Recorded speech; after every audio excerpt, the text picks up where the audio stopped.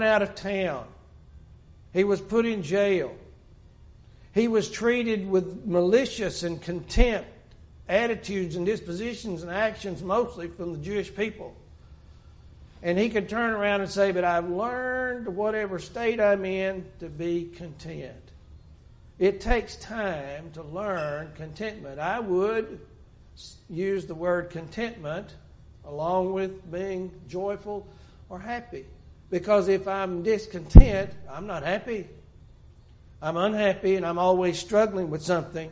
So just remember that it's a learning experience, that it doesn't just happen. And Paul's body was no different than ours. He was a human being like we are. I think sometimes, however, that some people confuse joy with having a good time. There is a difference, you know. I like to have a good time. I like to get around people and laugh and you know, listen to stupid jokes like I was just told. But seriously, and I like an entertaining movie, and I like certain kinds of music, but you know, that's all temporary. It doesn't feed my soul. Maybe good for my life for a brief period of time, but having a good time from a worldly perspective is temporary joy at best. Well, that was a great concert. Yeah, but it's over now. You're not going to continue receiving benefits from that. The Christian life gives us benefits daily. Every single day that you can go to God in prayer. And that's what James says. If any of you lacks wisdom, let him ask of God, who gives to all liberally. And I'm thinking, you mean if I'll ask for wisdom that God will help me? Well, if you ask in faith, James would tell us. But if you don't ask in faith, if you doubt, you're like the wave that's tossed by the sea, and you're unstable in all your ways. So it comes down to faith when you do talk to God, believing He will help. So having a good time is not the answer. You know, Moses would talk at least the Hebrews writer would talk about Moses in Hebrews 11:25 about the passing, or should we say temporary, pleasures of sin. He forsook Egypt. He knew that God had something better. And he knew that the ways of the Egyptians was wrong and sinful. Paul asked the question in Romans 6, beginning with chapter 20. For when you were slaves of sin, were you free you were free in regard to righteousness? And he asked the question in verse 21 of Romans 6, what fruit did you have in the things of which you are now ashamed? What did living that kind of lifestyle really do for you? Did that really produce good fruit? Did that produce happiness? Did that produce good things in your life? And Paul says you're ashamed of those things now because they've come to learn Christ, that the world's definition of joy and happiness, we know what it is. And oftentimes it's very sinful, and it's more of those works of the flesh. And let me just ask you, are jealous people really happy? Are contentious people really happy? Are people who worship an idol that they know was made with the hands of men, are they really happy? Are those who cannot keep a marriage together and cannot hold a relationship with one man or one woman, are they really happy people? If they were happy, they wouldn't be going around from person to person to person. And you listen to the way they speak, they're not happy. Worldliness never brings joy. It always brings bitterness and an ugly life. And Paul asks the question, what fruit did you have in those things? And then he says, by the way, the last part of verse 21 says, for the end of those things is death. But now, listen to him. Having been set free from sin and having become slaves of God, you have your fruit to holiness. And the end, everlasting life.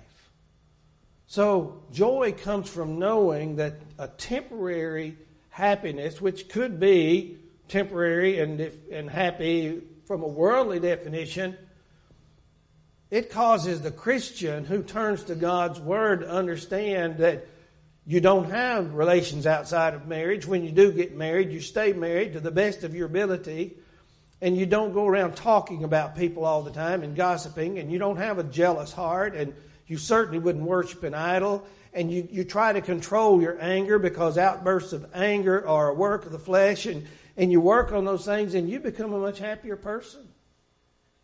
Just contrast the two characteristics of the person who lives a worldly life with the Christian who tries to live according to the will of God. I know what kind of person I want to be around. I know who I want to spend my time with. I want to spend time with people who are seeking to do what's right and treat me right. Because if they don't treat other people right, they won't treat me right either. So Paul goes on to say in verse 23, for the wages of sin is death, but the gift of God is eternal life in Christ Jesus our Lord. I've heard of people who say, I don't want to live forever. Obviously, they don't know what eternity with God would be. They don't understand. You and I who have studied about God and His promises and the promises made to the Christian that there'll be no more death, no more crying, there won't be any more troubles, you won't be fighting with family or neighbors or the world, or you won't have any trouble. Eternal joy. Who would not want that? But between now and then we're faced with the challenge of trying to live a holy and righteous life and not allow things that can hinder our joy. Let's think first of all what we ought to be happy or joyful about. In an old song from the 1950s, the line said, if religion was a thing that money could buy, then the rich would live and the poor would die. Well, if you're talking about Christianity and eternal life, you can't buy it. But he's saying, if rich people, if you can only get those things because you're rich, then the poor person has no hope. Aren't you glad that everybody has hope? Everybody can have what Christ offers. Romans 6:23 says salvation is a gift from God. What did you and I do to earn what we talked about in class this morning for God to make that plan to save us? We had nothing to do with it. Matter of fact, we've worked against it. Whether we like to admit it or not, we've worked against it because we too have sinned. But God, because He loves us, He made a plan to take care of our problem. We understand salvation is a gift, and according to Hebrews 5 and verse 9, that obedience is necessary. But even in obedience, we're not earning salvation. We're just following the will of God to live as holy and righteous people. But think about some things that could hinder our salvation. Do you ever do anything that causes you to not be joyful?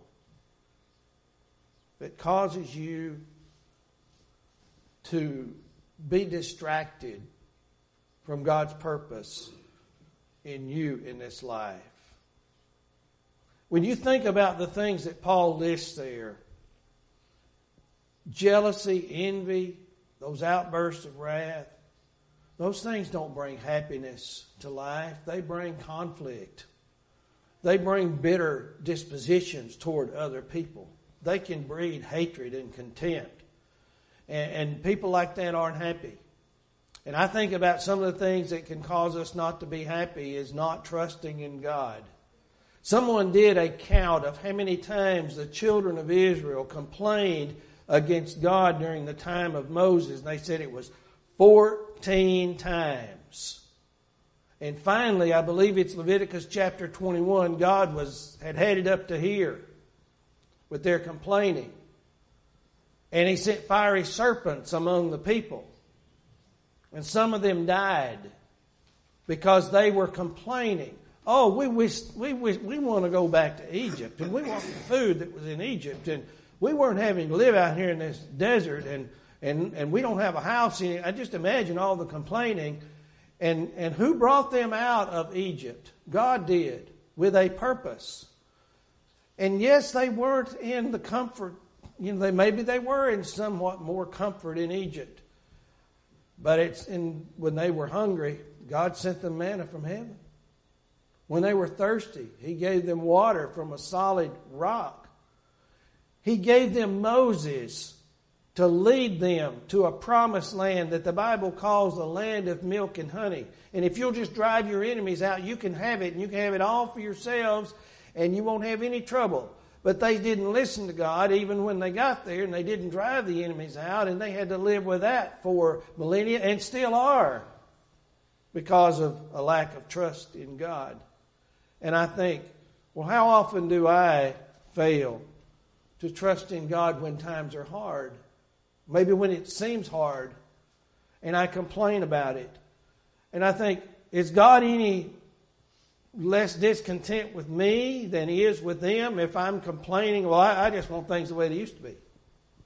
I wish we could go back. Listen, even if we went back, some of the same things that happened then are still going to happen. We can't change a temporary world into a non-temporary world. There are going to be problems now, between now and eternity, when the Lord comes back. And we want to go back. I asked a friend of mine the other day, I said, how'd you like to go and be a kid for a few days? He said, I'd love it. I said, but you still have to come back where you are. You still have to go through all that. God lives with us today. Paul would talk in his letter to the Philippians that he put those things behind him from the past. He says, they're just rubbish. They're garbage. But the one thing he did, he looked forward to the time he'd be with the Lord. Did Paul have a hard time? He sure did. How would you like to be a Jew? And then educated at the feet of Gamaliel, probably one of the smartest of the Jews of his day, and at one point obviously very wealthy, probably a part of the Sanhedrin, so he had an elite position. And then Jesus appears to you on the Damascus Road, and a fellow named Ananias comes and preaches to you, and you're finally convinced you've been speaking against the Son of God, and He really is the Son of God, and so you need to listen to Him. And Jesus told him, He said, I want you to show him the things that he must suffer for my sake. Paul went into the ministry of an apostle knowing he'd have a hard time. But when he got in the middle of it, he said, well, I knew I was going to get here. I rejoice in the Lord always. And again, I'll say rejoice, but Paul would tell us I had to learn this. Sometimes we want people back. I understand. My dad's been gone since August of 2012, and I think about him often. I wish he could come back. But you know, he'd still have to go through the same things he did. Things wouldn't be any different. And it was a year ago today that my mother passed away. We were out of state. But I was happy for her because she had dementia. We started losing her long before she passed away. Death is a blessing for the faithful child of God. It's a blessing. And they're not having to deal with these struggles anymore. Why do we want to be so selfish as to bring somebody back? I guarantee you if we went to the other side, we wouldn't want to come back. But between now and then, we do miss people, and that's understandable. And we tear up, and it's hard. But I'll tell you what, when we die, we're going to see Jesus face to face. I want to see some people that I knew in this life. I'd like to see Moses that I never knew. I'd like to see Abraham. I'd like to find out if Adam made it or not. I'd like to know if Solomon really made it or not. That's kind of a looming question. But I really want to see Jesus. I want to see the face of God. That's what I want to see when I die. And that's what we ought to all live for.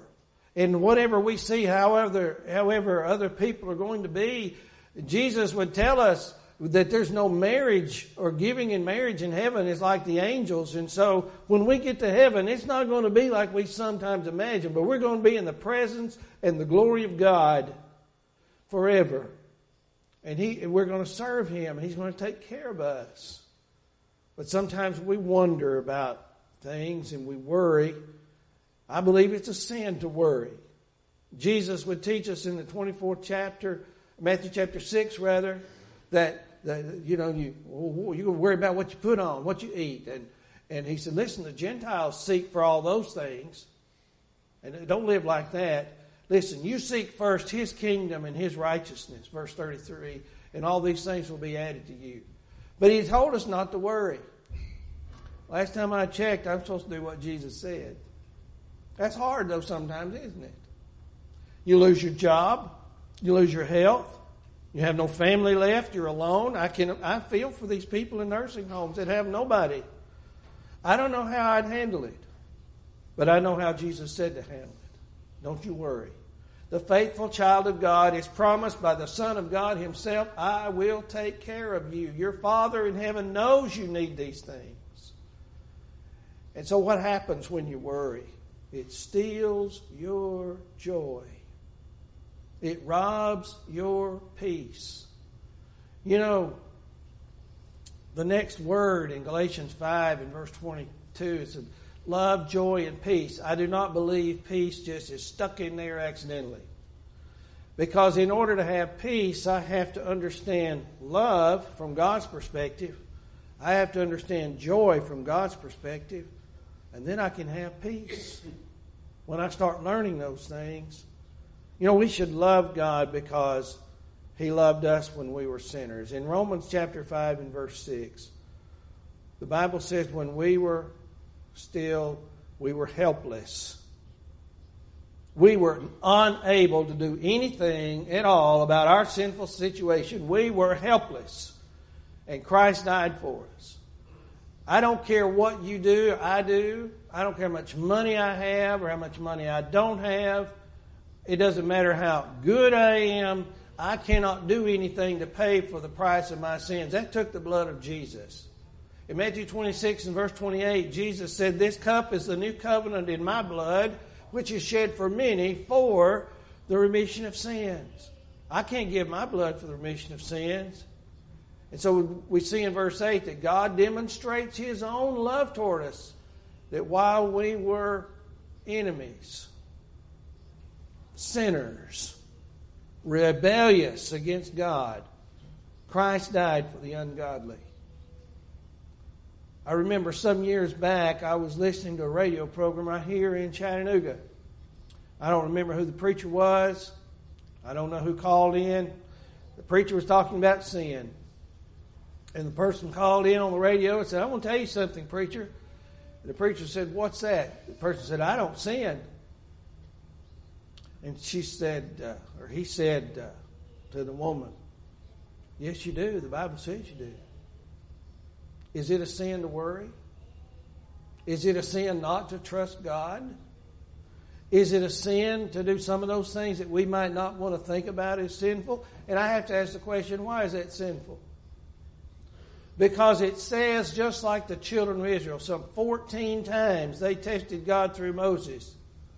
And God finally said, I am sick and tired of this. And he sends those serpents among them. And finally they confessed they had sinned. God put the pressure on them when they saw all those people dying. We've sinned. Maybe when we do that, it's short-lived like it was with King Saul, but it can't be. I have been in a place in my life where I didn't serve God. I was brought up to. The world attracted my attention.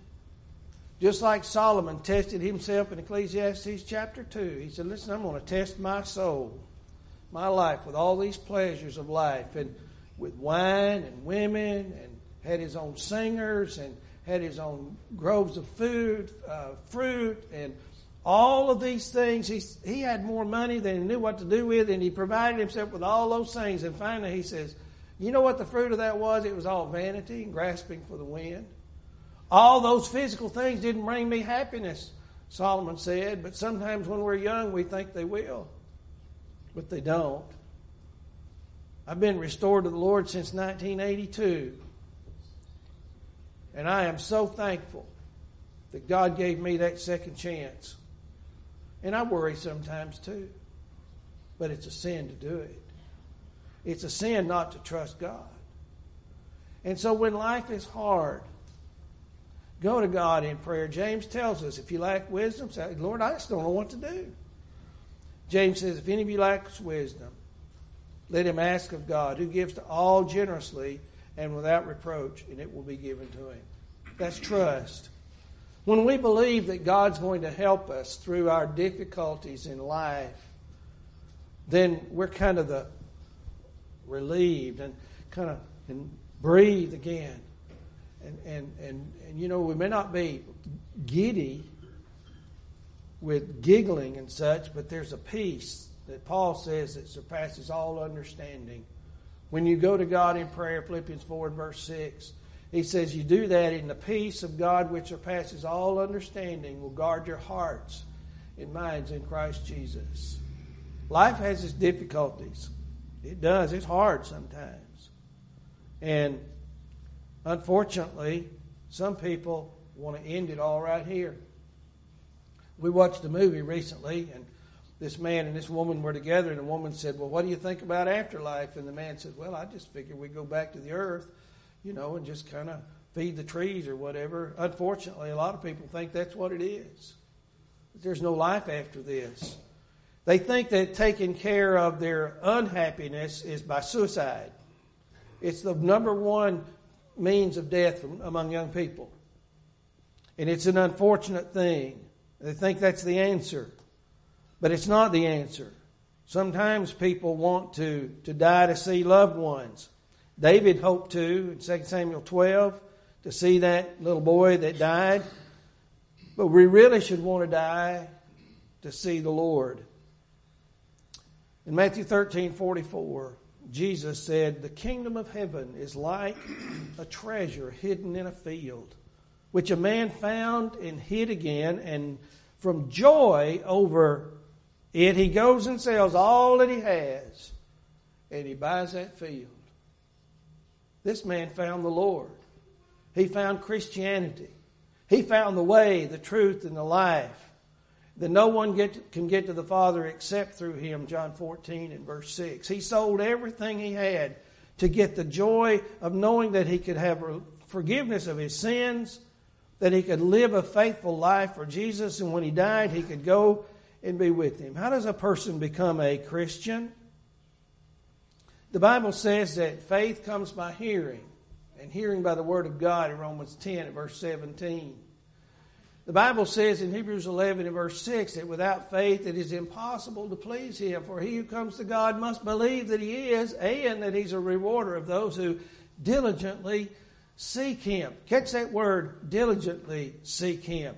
Not haphazardly, not half-heartedly, but diligently seek Him.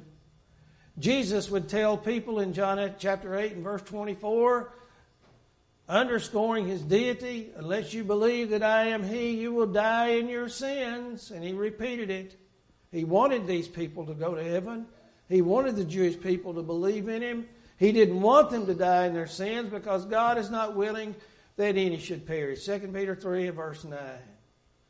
And then Jesus Himself would say, unless you repent, you will all in like manner perish. In Luke 13, 3 and 5.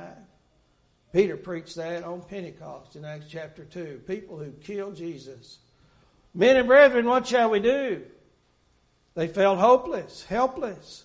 Peter said, repent, and let every one of you be baptized in the name of Jesus Christ for the remission of sins.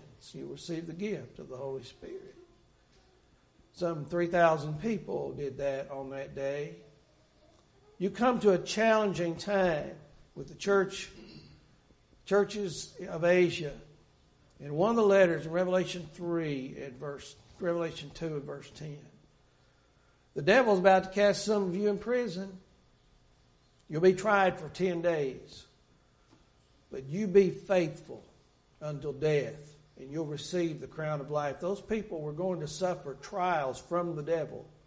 You be faithful until death, and you'll receive the crown of life. How do you think they feel now? That survived and stuck it out. Life can be hard, but there's a joy in the heart of the child of God who knows that no matter what comes his or her way, they can go through it with the Lord because I can, verse 13, Paul would say in Philippians 3, I can do all things through Christ who strengthens me. Chapter 4, verse 13. Paul was in prison, But he knew he could get through it. You can get through it too. This church can get through it. You can get through it individually. And we can have joy and peace with God. There may be someone in the audience here this morning who's not a Christian. Or maybe you're a Christian, but you're not a faithful Christian. Some of us have been there. Some of us are here. Where do you need to be this morning as we stand and as we sing?